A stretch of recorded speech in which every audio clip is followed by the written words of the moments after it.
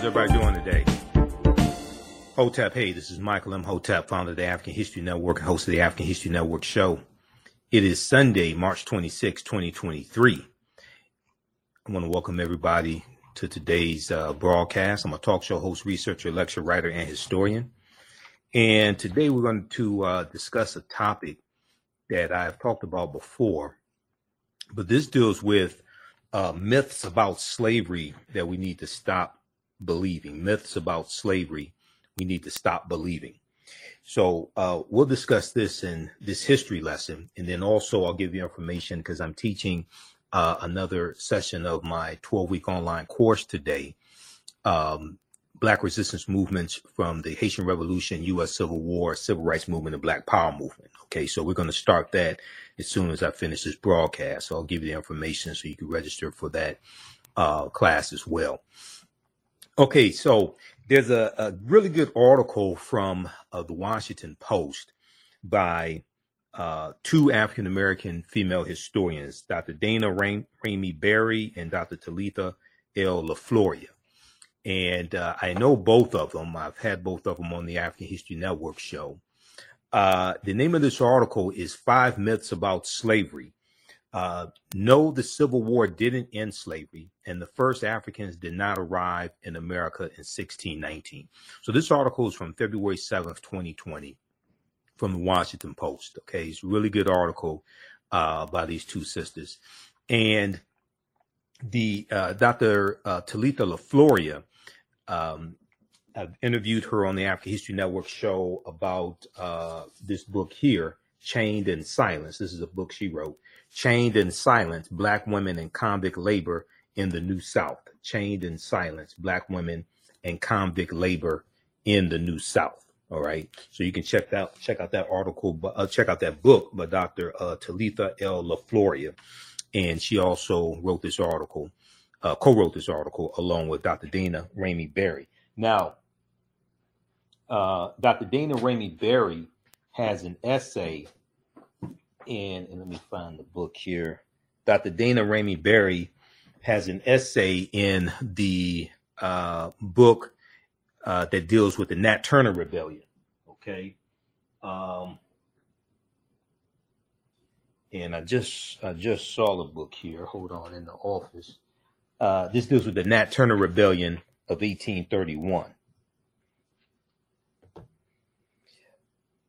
So the Birth of a Nation.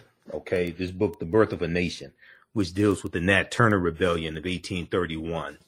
And this is the official movie tie-in. Okay, the official movie tie-in, The Birth of a Nation, Nat Turner and the Making of a Movement, edited by Nate Parker. Okay, this is the official movie tie-in book. And this book has interviews with like cast members, Nate Parker, different things like this for the movie The Birth of a Nation, and Nate Parker put out about the Nat Turner Rebellion, right? But it also has a chapter in here on history. And this chapter on history starts on page 35. It's called The Unbroken Chain of Enslaved African Resistance and Rebellion, written by Dr. Erica Armstrong Dunbar and Dr. Dana Ramey Berry. This chapter right here, it starts on page 35. So this chapter is a historical chapter which gives background information on Nat Turner and the Nat Turner Rebellion. All right, so these two sisters that I just explained to you, they wrote this article here. So let's look at this. So the number one myth.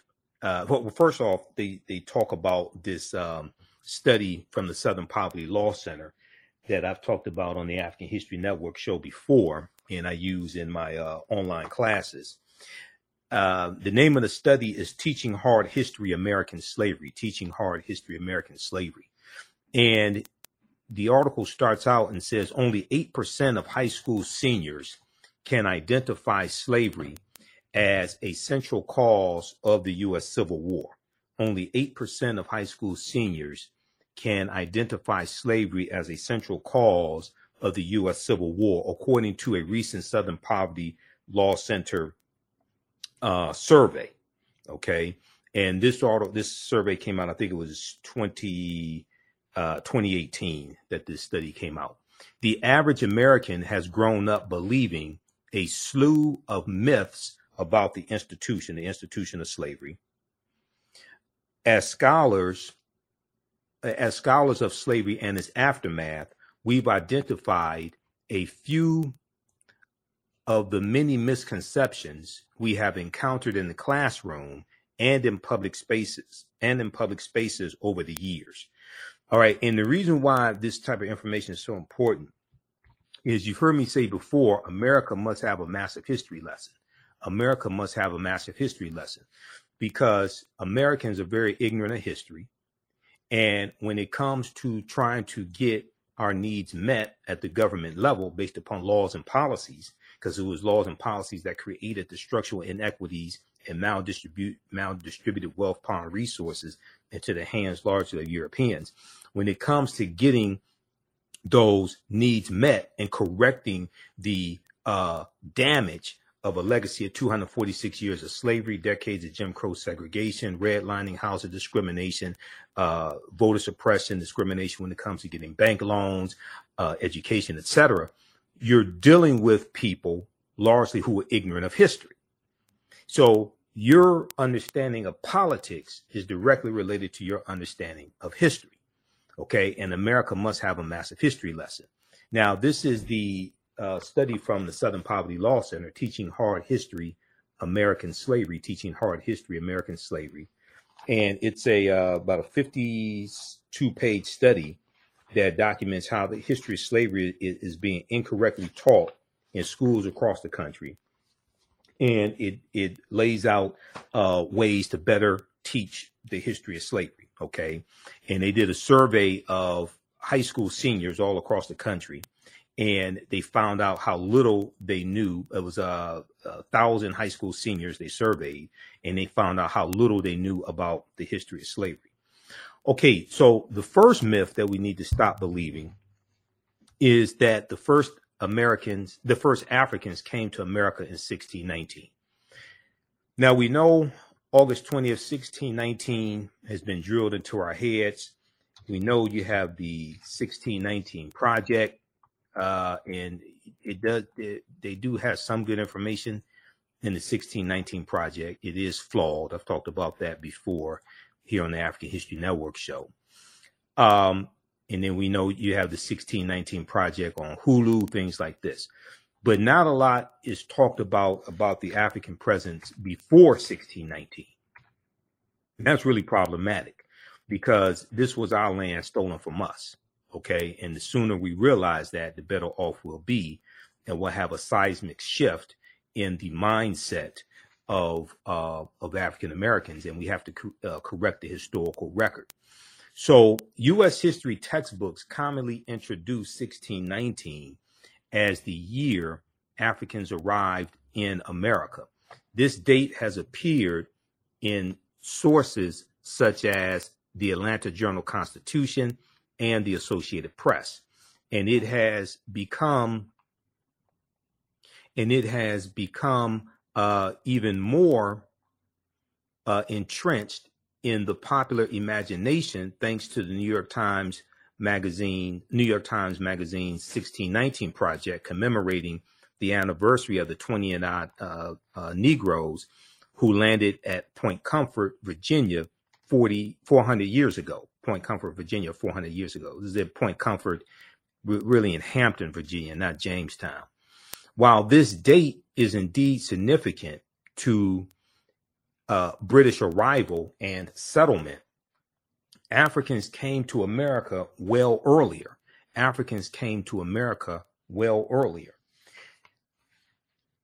Some, such as Juan Garrido and Esteban, also known as the Estevanico, came as explorers with the Spanish in 1503 and 1528, respectively. Because of their mobility and influence among the conquistadors, historians offer differing interpretations on whether they were ever enslaved. But at some point, both men were considered free. Okay, now another example is Isabel de Olvera, Olvera, who was a free woman of African descent, who in the year 1600 went on an expedition to New Spain, which was a region comprising of present-day New Mexico, Arizona, Florida, and other parts of North and South America. Okay, a lot of that was under Spanish control. All right, New Spain. That's why it's called New Spain. That was all Spanish territory. And they went in search of trade goods and new places to settle. These stories too are important to U.S. history. These stories too are important to U.S. history. They place the starting point of African American history in freedom as well as enslavement. Okay. Now, if we go a step further, and let's just deal with this quickly here. So Juan Garrido is probably the first African that we know of by name. Okay, Juan Garrido. And Juan Garrido came in 1513 with Juan Ponce de Leon, Spanish conquistador. There's a good article by Dr. Henry Louis Gates Jr., who I have a lot of problems with, but he does do good research. And I give him credit on that. I read 2 of his books, and I've read dozens of articles that he's written. This deals with, there's an article that he wrote for theroot.com years ago that deals with the first African American, who was the first African American, and he talks about Juan Garrido. Okay, and this was in a series that Gates did some years ago for theroot.com called 100 Amazing Facts About the Negro. This is back in like 2012. 100 Amazing Facts About the Negro. And he took each week he would take a fact from J.A. Rogers' book, 100 Amazing Facts About the Negro, and he would do research on it and write an article about it. So who was the first African American? This is from October 22nd, 2022 from theroot.com. And he talks about Juan Garrido here. Juan Garrido was born in West Africa around 1480, according to the historians Ricardo Alegria and Jane Landers. Juan Garrido's notarized Probanza, which was his curriculum vitae, more or less, dated 1538, says he moved from Africa to Lisbon, Portugal, of his own volition as a free man, stayed in Spain for 7 years, and then, seeking his fortune and perhaps a bit of fame, he joined the earliest conquistadors to the New World. All of the sworn witnesses to this document affirm that Juan Garrido was Horo, H-O-R-R-O, or free, when he arrived in Spain. Sailing from Seville, Spain, around 1508, he arrived on the island of La Española, which is today called Hispaniola. It was named La Española by Christopher Columbus, and that means the Spanish island. The Spanish island. Hispaniola is the anglicized version of La Española. Okay. We know that the Taino referred to that land as Quissaquaya. That's one of the names they refer to it as, Quissaquaya. Now, the island on which the Dominican Republic and Haiti reside, okay, is La Española or Hispaniola. He later sailed in San Juan, Puerto Rico, okay. Juan Garrido is the first documented Black person to arrive in this country, and he is also the first Black conquistador. So he would be the first person we know of by name to come to the U.S., to come to the land that we call the United States of America. 1513, this is before Jamestown, Virginia in 1607 even exists as a colony. Now, and like the other conquistadors, Juan Garrido soon succumbed to the lure of wealth and fame in the New World. He joined Diego Velázquez de Cuellar and the legendary Juan Ponce de Leon in the colonizations of Cuba and Puerto Rico, respectively. Then in 1513, Juan Garrido joined Juan Ponce de Leon's well-known expedition to Florida in search of the Fountain of Youth, when he became the first known African to arrive in this country, or what would become the United States of America. Read the rest of this article here. Who was the first African American? Okay, now we know, based upon the research by Dr. David Imhotep and others, okay, we know that African people have been in the land that we call the United States of America going back at least 51,700 years ago. And this was our land stolen from us. Okay, this was our land stolen from us. This is why we have to have a seismic shift in our consciousness, and a seismic shift in the study of our history. Okay, what you do for yourself, what you do to yourself, and what you allow other people to do to you and get away with is based upon what you think about yourself. What you think about yourself is based upon what you have been taught about yourself. What you've been taught about yourself is based upon everything you've read, heard, and seen about yourself. So when you control the radius of a man's or woman's thoughts, you can control the circumference of their actions, because the mind can't do or teach what it doesn't know. So Dr. David Imhotep's book, The First Americans Were Africans, Documented Evidence, his first book on this subject, which came out in 2011, page 14 of his book, he deals with evidence of an African presence that dates back at least 51,700 years ago that was found in Allendale County, South Carolina, this was a discovery made in 2004 by Dr. Albert Goodyear, who's an archaeologist at the University of South Carolina. And you know, we've had Dr. David Imhotep on the African History Network show numerous times, probably about 13 times now. On page 14 of his book, he talks about how they found 13 different types of evidence thoroughly documenting the African presence. They found artifacts, architecture, campsites, carvings, Egyptian writings, footprints in lava, genetic M174D haploid groups dealing with DNA and genetics. They found linguistics, paintings, skull, skeleton, structures, and tools. They found 13 different types of evidence documenting an African presence in this country, going back at least 51,700 years ago. His book is backed up by 713 footnotes, as well as 7 peer-reviewed articles. Now, here's a picture of Dr. Albert Goodyear, and this is a article from ScienceDaily.com from November 2004, November 18th, 2004.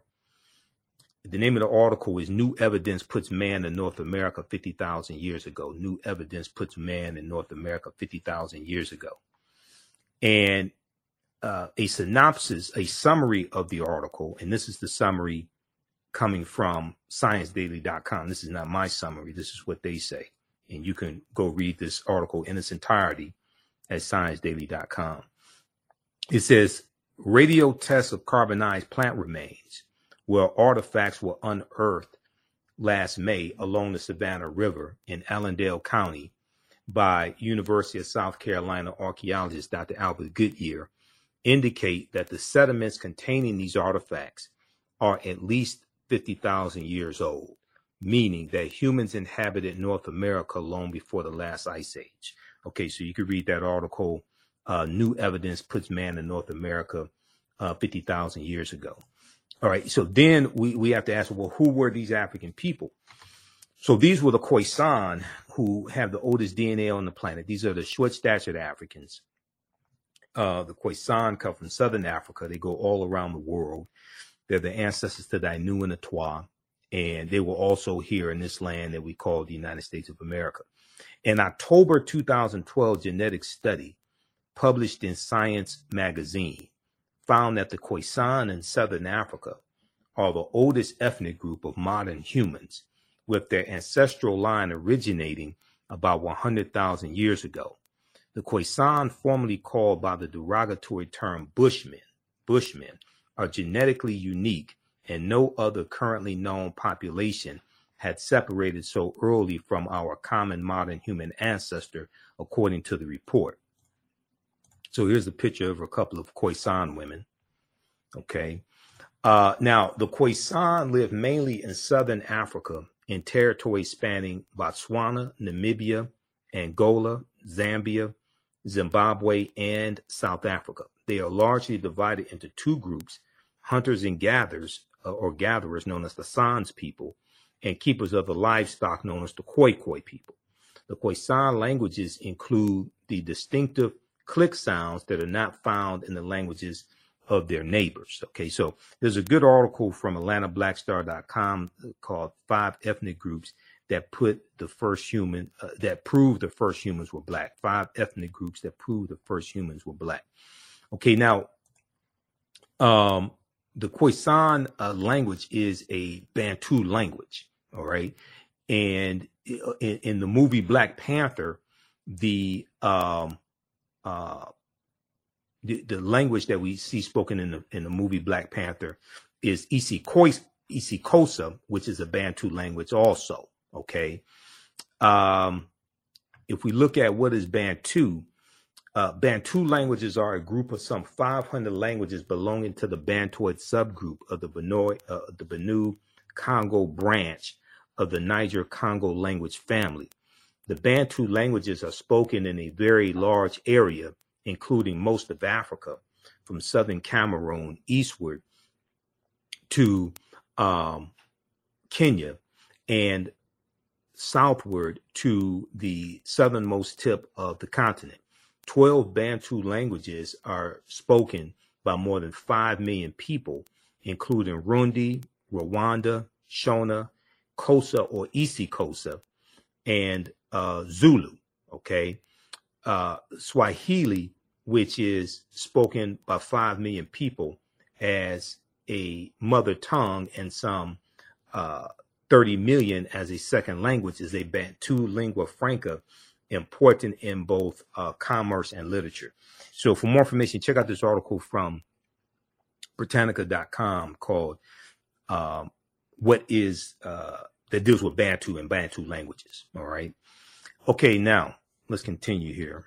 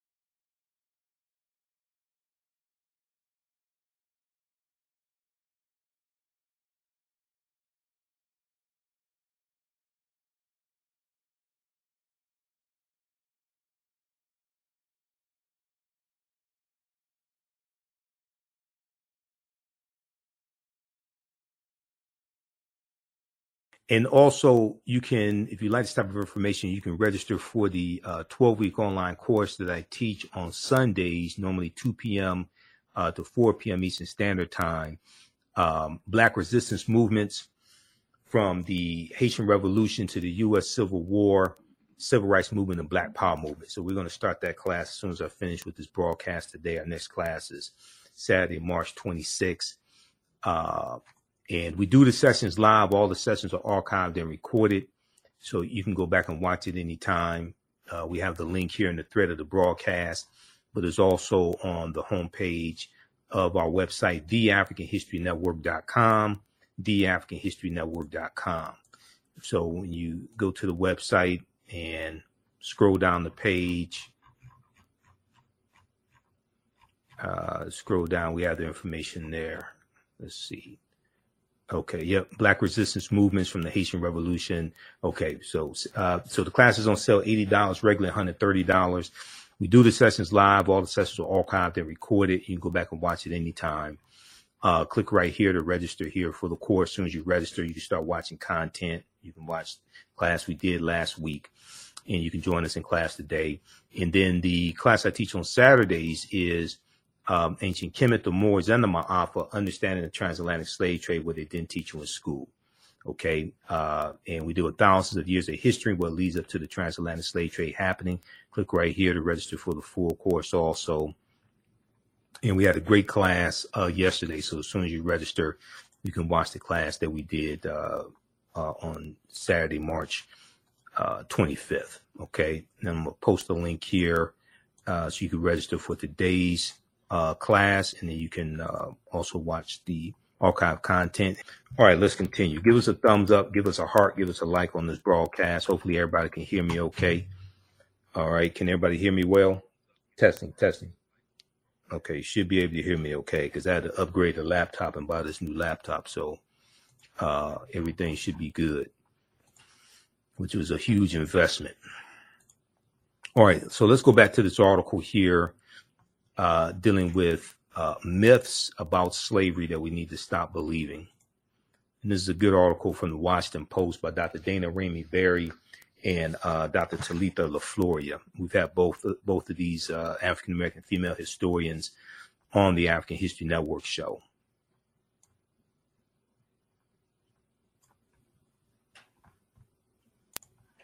All right, let's continue here. So they talked about Isabel de Overa, a free woman of African descent, who in the 1600s went on an expedition to New Spain. These stories, too, are important to U.S. history. They place the starting point of African American history and freedom as well as enslavement. Now, the second myth about slavery we need to stop believing. And I love Malcolm. You see a picture of Malcolm X behind me. And I hear people quote this oftentimes, and it's a very, it's an oversimplistic way of looking at this history. But the second myth we need to stop believing is that enslaved people who worked in the house had easier lives. Enslaved people who worked in the house had easier lives. So in a 1963 speech, Malcolm X strongly separated enslaved people who worked in the house from those who worked in the fields, claiming that the former group, the house slaves, enjoyed greater privileges and comforts, and that some even identified with their enslavers. Now, texts designed to teach children about slavery often assert that people forced into domestic labor had more comfortable and pleasant lives than those forced into agricultural labor. But the distinction is not that simple. They're absolutely correct. The distinction is not that simple when you actually study the history. While a few of the very largest plantations had entirely separate labor pools, says historian Greg Down, in most households, laborers moved between tasks depending on their age or the season. Spring, winter, summer, fall. Okay. And working indoors had its own physical and psychological hardships. Enslaved African people were on call 24 hours a day, mostly on their feet and in close proximity to their enslavers, which led to greater scrutiny of their work, according to historian Deborah Gray White. Some of this labor included helping their enslaver dress, bathe, style their hair, and fan flies, in addition to cooking, cleaning, and running errands. Intimate interactions involving personal touch and knowledge of people's innermost lives. In these settings, writes historian Thavalia Glymph, Glymph, domestic laborers often experience physical and sexual abuse. Okay, now the next myth about slavery that we need to stop believing is slavery was limited to the South. Slavery was limited to the South. Now, if we go back to number 2 very quickly here, so also it's important to understand that in a lot of times in rebellions that took place, you had Africans in the house who were working with other Africans involved in rebellions and feeding information. But also we see this when it comes to the U.S. Civil War. And in the South, you had Africans who worked in the house who were spies for the Union, secretly feeding information to Union soldiers about the maneuvers of the Confederate soldiers, because the Confederate soldiers and those in the military and the generals and things like this, they're having meetings, and their servants are African people. Okay, so you have that dynamic that's taking place as well. So there's an oversimplification there that Malcolm is talking about. Even though we love Malcolm, this is a much more complicated, more nuanced narrative when you study the history.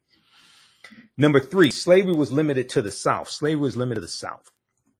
And this is something that a lot of people like to talk about, especially when it comes to dealing with repairing the damage of a legacy of slavery. And you have people who say, oh, well, that was just in the South. They didn't have slavery was abolished in the North. But the North was still involved in slavery to varying degrees, even after slavery was abolished in the North. Now, when people think about slavery in the United States, they often picture large cotton plantations in the Deep South. One popular textbook claims that while cotton enriched planters in the South, as well as bankers and ship owners in the North, the latter, the North, still relied on a free labor system. The latter, the North, still relied on a free labor system. Similarly, the College Board's curriculum for advanced placement U.S. history states that, quote, the North's expanding manufacturing economy relied on free labor in contrast to the Southern economy's dependence on slave labor, end quote. But these accounts, which simplistically oppose free Northern states with slave Southern states, neglect to mention the long-standing presence of enslaved labor in the North. Slavery touched nearly every corner of this country.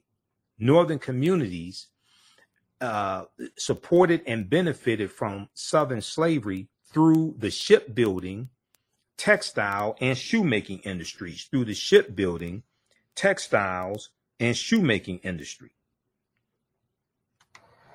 In Rhode Island alone, slave traders shipped more than 100,000 African captives to the Caribbean and American colonies, according to People Not Property, which is an online documentary. Okay, so in Rhode Island, you have them shipping Africans into the Caribbean as well. All right, not just dealing with slavery here in this country or in the 13 colonies, which will become the United States. In Rhode Island alone, slave traders shipped more than 100,000 African captives to the Caribbean and American colonies. Plantations along the Connecticut, Delaware, and Hudson rivers relied on enslaved workers to produce wheat and process it into flour. Slavery was widespread at universities. The Maryland Jesuits, who founded and ran Georgetown University. So enslaved laborers to pay off debts to keep the school in operation. And early presidents of Harvard University brought enslaved labor to work on campus.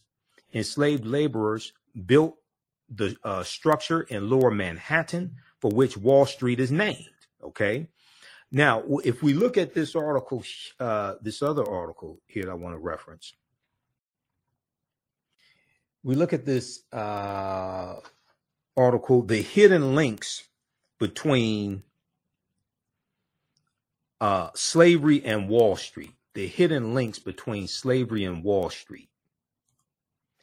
Because once again, you have an oversimplification of this history, and people try to act like, oh, slavery was just in the North. Okay, which is not, which at one time, all of the 13 colonies had slavery. It is true that the northern colonies abolished slavery first. Okay. And you're going to have Massachusetts around 1780. You're going to have Vermont around 1777 abolished slavery, somewhere around there. So that is true, but they're still going to have ties to slavery. So if we look at this article, the hidden links between slavery and Wall Street. The hidden links between slavery and Wall Street. This is from the BBC, BBC.com, August 29th, 2019. Okay. If we look here at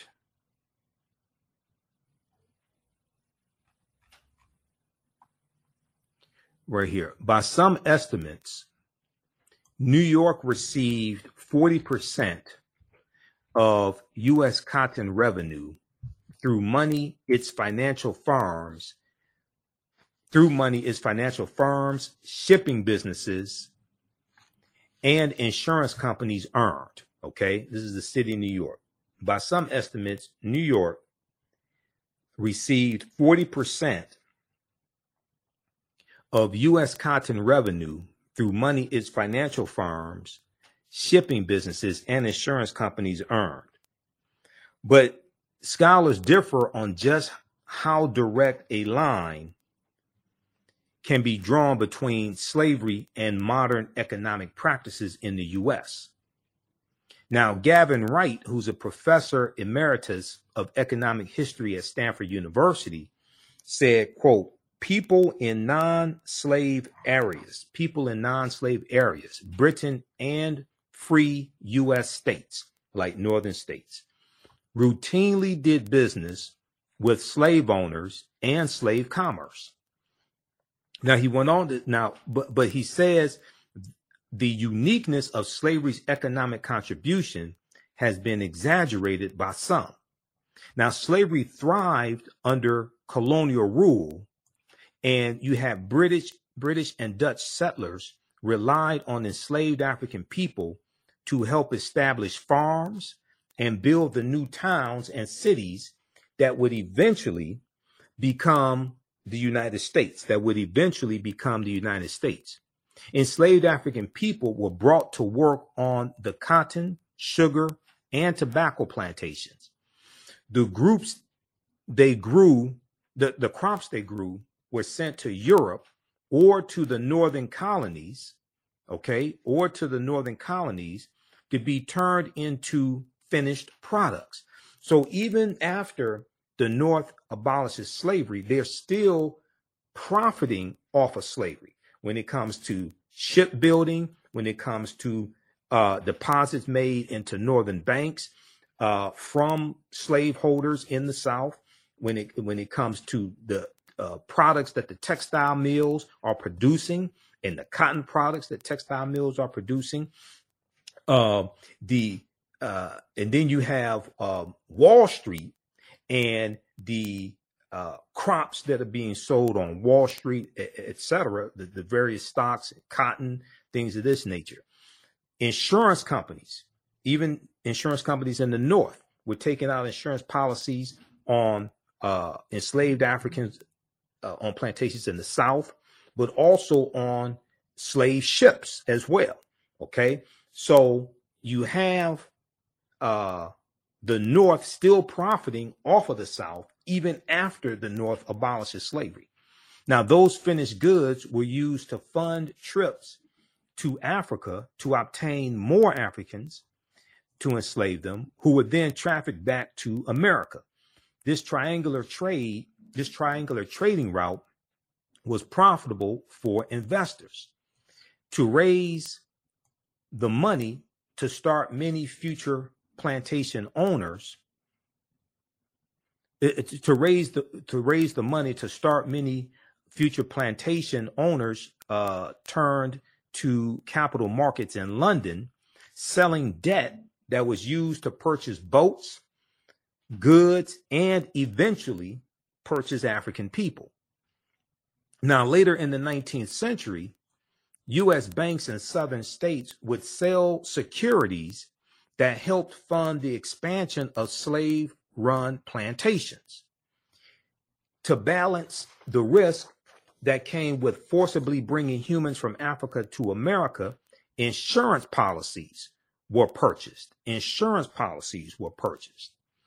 These policies protected against the risk of a boat sinking and the risks of losing individual slaves once they made it to America.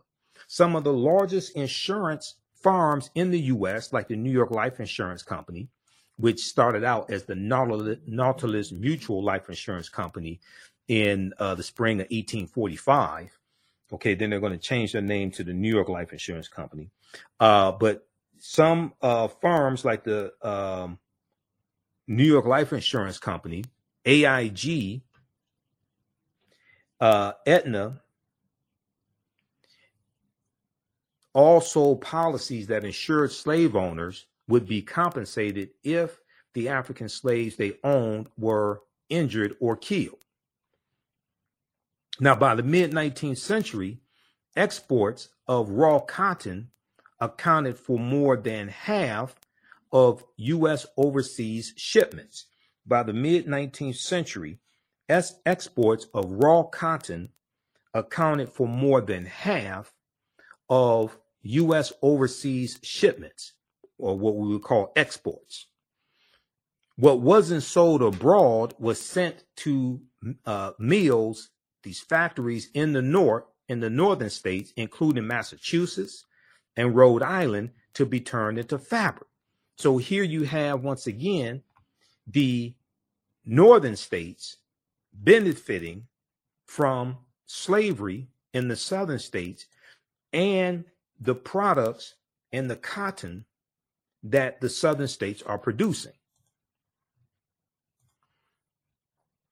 The money southern plantation owners earned could not be kept under mattresses or behind loose floorboards. American banks accepted their deposits and counted enslaved people as assets when assessing a person's wealth. Okay, like Thomas Jefferson, for instance. In recent years, U.S. banks have made public apologies for the role that they played in slavery. In 2005, J.P. Morgan Chase, currently the biggest bank in the U.S., admitted that two of its subsidiary banks, Citizens Bank and Canal Bank in Louisiana, accepted enslaved people as collateral for loans. If plantation owners defaulted on loan payment, the banks took ownership of these African slaves. Now, J.P. Morgan was not alone. J.P. Morgan Chase was not alone. The predecessors that made up Citibank, Bank of America, and Wells Fargo are among a list of well-known U.S. financial firms that benefited from the slave trade. Sven Beckert, Laird Bell Professor of American History at Harvard University, said, slavery was an overwhelmingly important fact of the American economy. Slavery was an overwhelmingly important fact of the American economy. Now, Professor Becker points out that while cities like Boston never played a large role in the slave trade, they benefited from the connections to slave-driven economies. They benefited from the connection to slave-driven economies. New England merchants made money selling timber and ice to the South and the Caribbean. In turn, Northern merchants bought raw cotton and sugar. So you see all of the 13 colonies, and you're going to see many of the northern states, if not all of them, involved in slavery some way or another, even after the northern states abolished slavery. Now, New England's fabric mills played a key role in the U.S. Industrial Revolution, but their supply of cotton came from the slave-reliant South.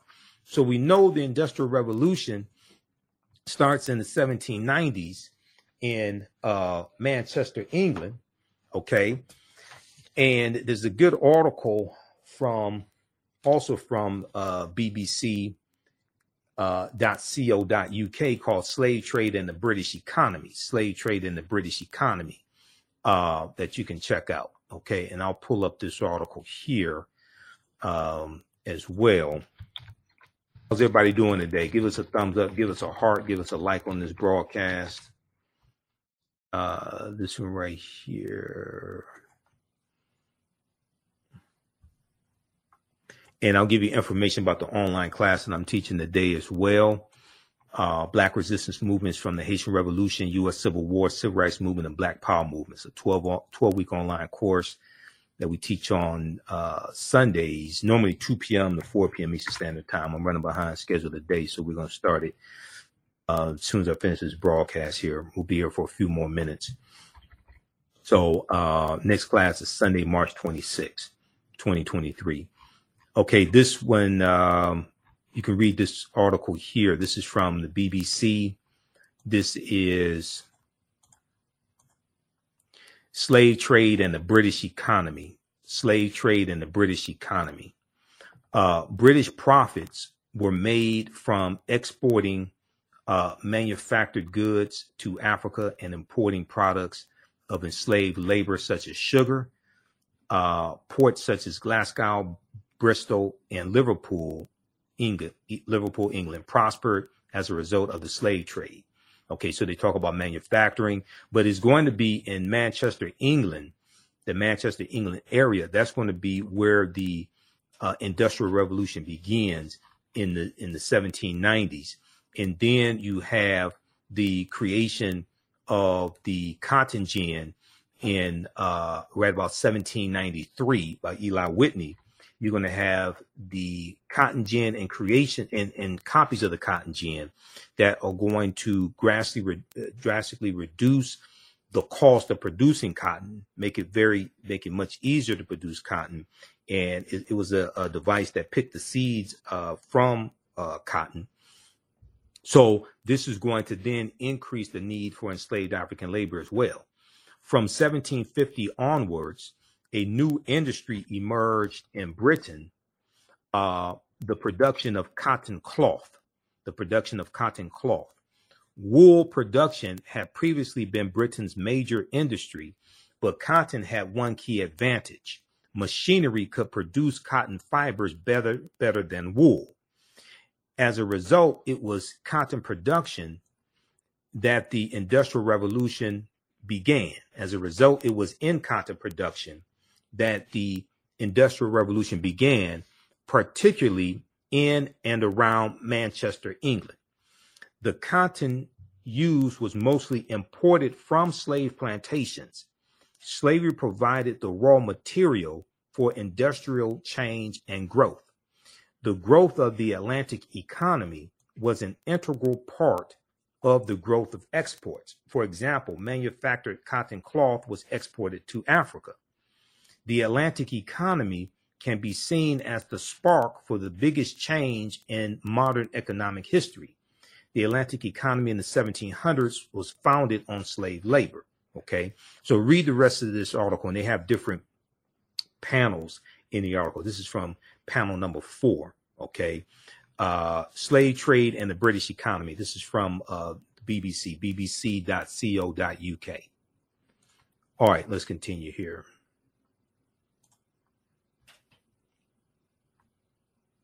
And if you like this type of information, also you can support the African History Network, $ the AHN Show through Cash App, $ the AHN Show through Cash App, also through PayPal, paypal.me/the AHN Show. We're celebrating our 13th year anniversary of me broadcasting the African History Network show. First started March 10th, 2010. So we've been going 13 years. You have the information also on the homepage of our website, theafricanhistorynetwork.com.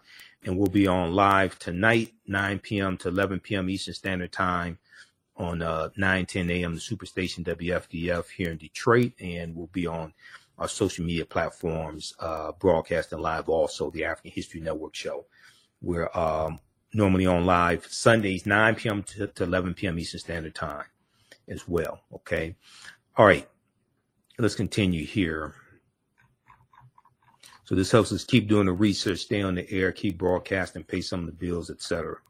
All right, let's go back to this article dealing with myths about slavery we need to stop believing. So the third myth was slavery was limited to the South. Slavery was limited to the South. So we just talked about that. And we know at one point, all the 13 colonies had slavery. And even after they abolished it, even after the northern colonies abolished it, they were still connected to it in various ways. Okay, number 4. Women were not as involved in slave owning as men were. Women were not as involved in slave owning as men were. Okay, now, the 1939 blockbuster movie Gone with the Wind cemented the myth of the essentially innocent Southern belle who only passively benefited from slavery, Throughout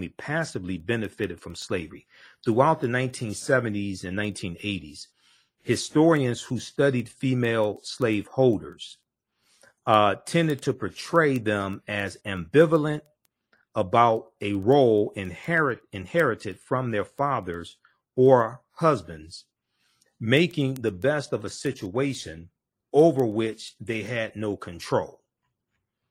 In fact, white women actively participated in the institution of slavery. In the book, They Were Her Property, White Women as Slave Owners in the American South by historian Professor Stephanie E. Jones Rogers, who's she's a professor at UCLA in California, if I remember correctly, it's UCLA. Professor Stephanie E. Jones Rogers shows that white women had a deep economic investment in slavery and exercised extraordinary control over the enslaved people in their households. Many white women learned this practice from birth, receiving enslaved African people as gifts when they were children or even infants. Women bought and sold white women bought and sold people at auctions and successfully sued their male family members for control of their laborers. White women supervised plantations and brutally punished their human property. One white mistress crushed the jaw of an 8-year-old Henrietta King under the weight of a rocking chair because Henrietta King had taken a piece of candy. The woman who enslaved Harriet Jacobs spit in the kettles and pans to keep her from eating leftover scraps. Now, I don't know if Henrietta Jacobs spit in her white female slave owners' water like Kizzy did in Roots. You remember? I don't know if she did that, but hey. All right, now, I did a presentation dealing with Professor Stephanie E. Jones Rogers and her book, They Were Her Property, her groundbreaking book. And her book deals with how about 40% of slave owners from 1850 to 1860 were white women. Okay, now AtlantaBlackStar.com has a good article about this book, and the name of the article is "Research by Female Professor." And let's flip over to this article here because I have it up. Okay, research by Black female professor reveals startling truth that white women made up 40% of slave owners. This is from March 25th, 2019 from AtlantaBlackStar.com. Here's a picture of Professor Stephanie E. Jones Rogers. Okay. And it says, Professor Stephanie E. Jones Rogers, an associate professor of history at the university. She's at University of California, Berkeley. That's what she is. Yeah. University of California, Berkeley. An associate professor combed through data from the 1850 and 1860 U.S. Census and revealed that white women made up around 40% of slave owners. White women made up around 40% of slave owners. The findings helped Professor Stephanie E. Jones Rogers compile her book, They Were Her Property, White Women as Slave Owners in the American South. Now, on her department page, the history department page at the University of California, Berkeley, Professor Stephanie E. Jones Rogers describes the February 2019 release as, quote, a regional study that draws upon formerly enslaved people's testimony to dramatically reshape current understandings of white women's economic relationships to slavery, end quote. Okay. In the book, Professor Stephanie E. Jones Rogers explained that white women's involvement in slavery comes from family, as their slave owning parents, quote, typically gave their daughters more enslaved people than land,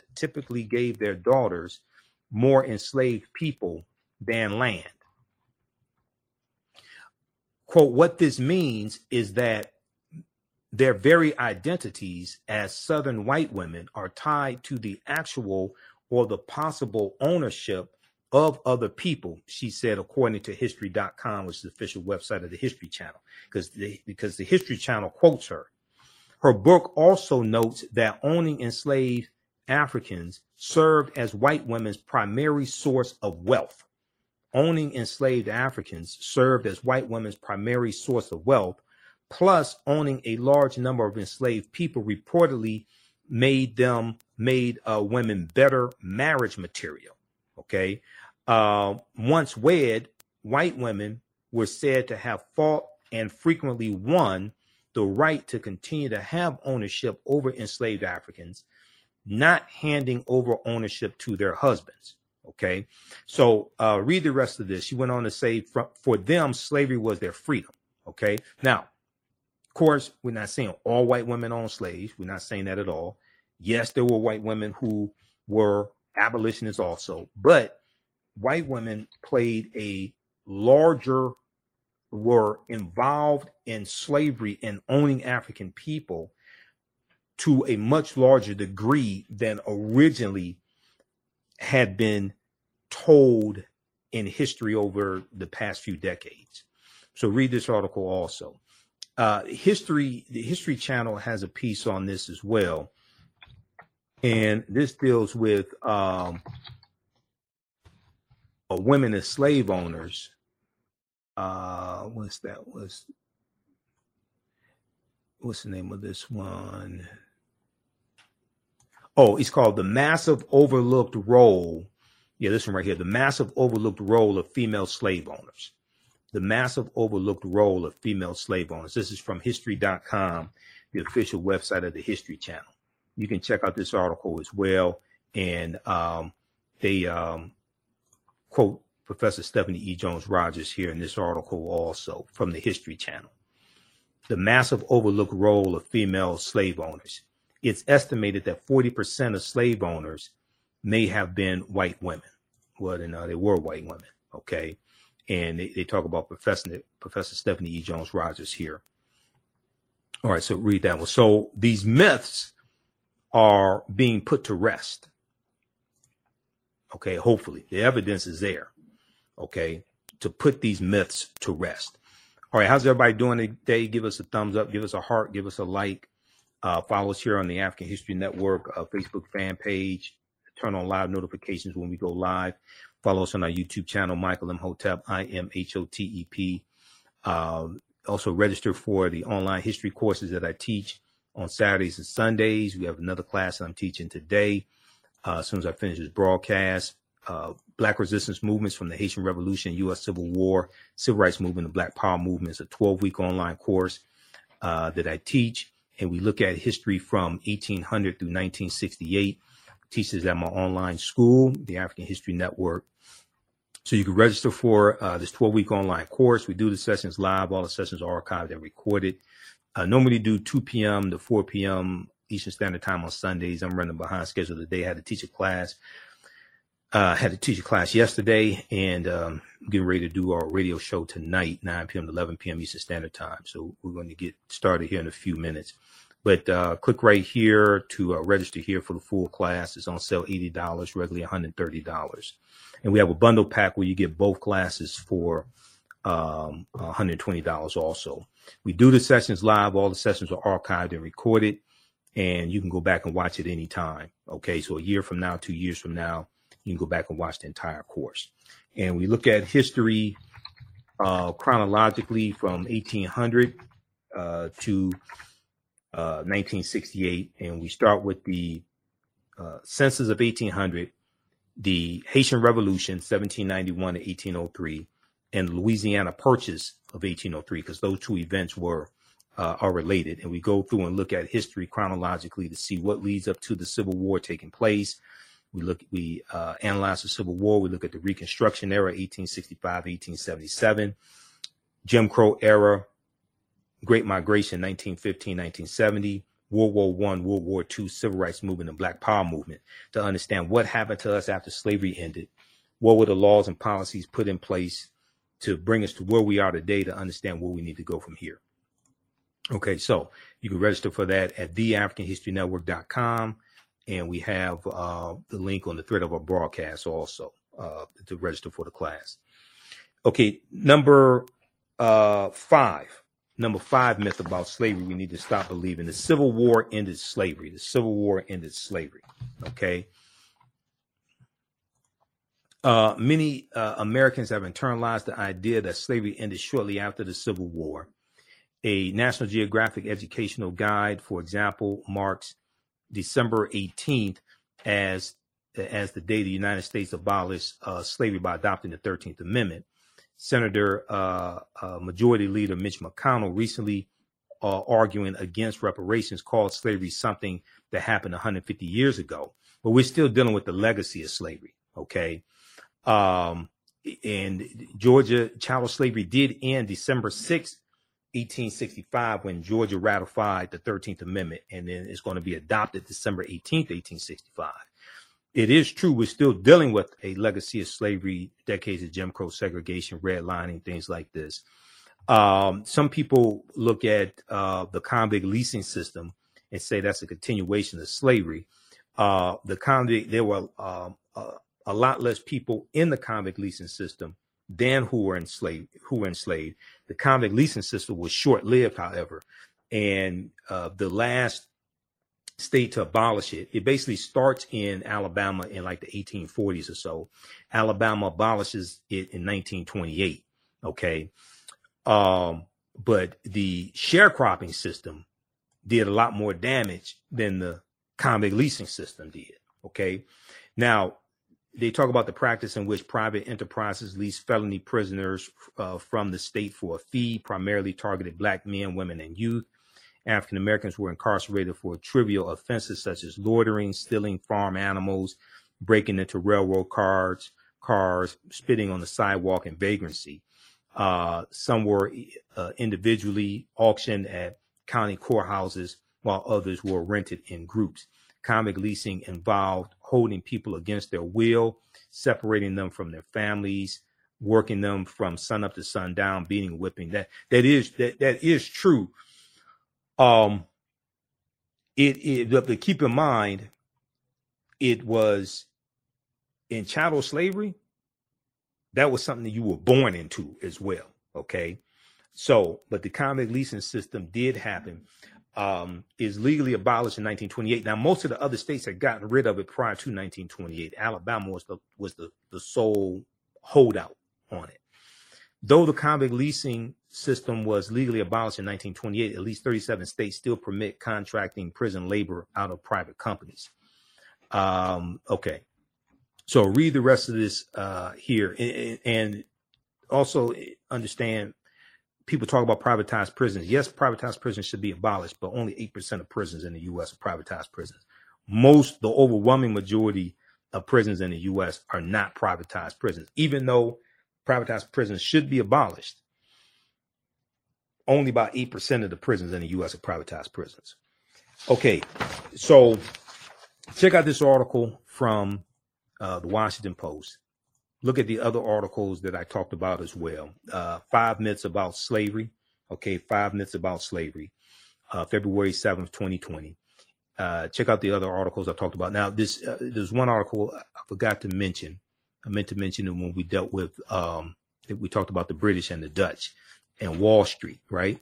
So where does the name Wall Street come from?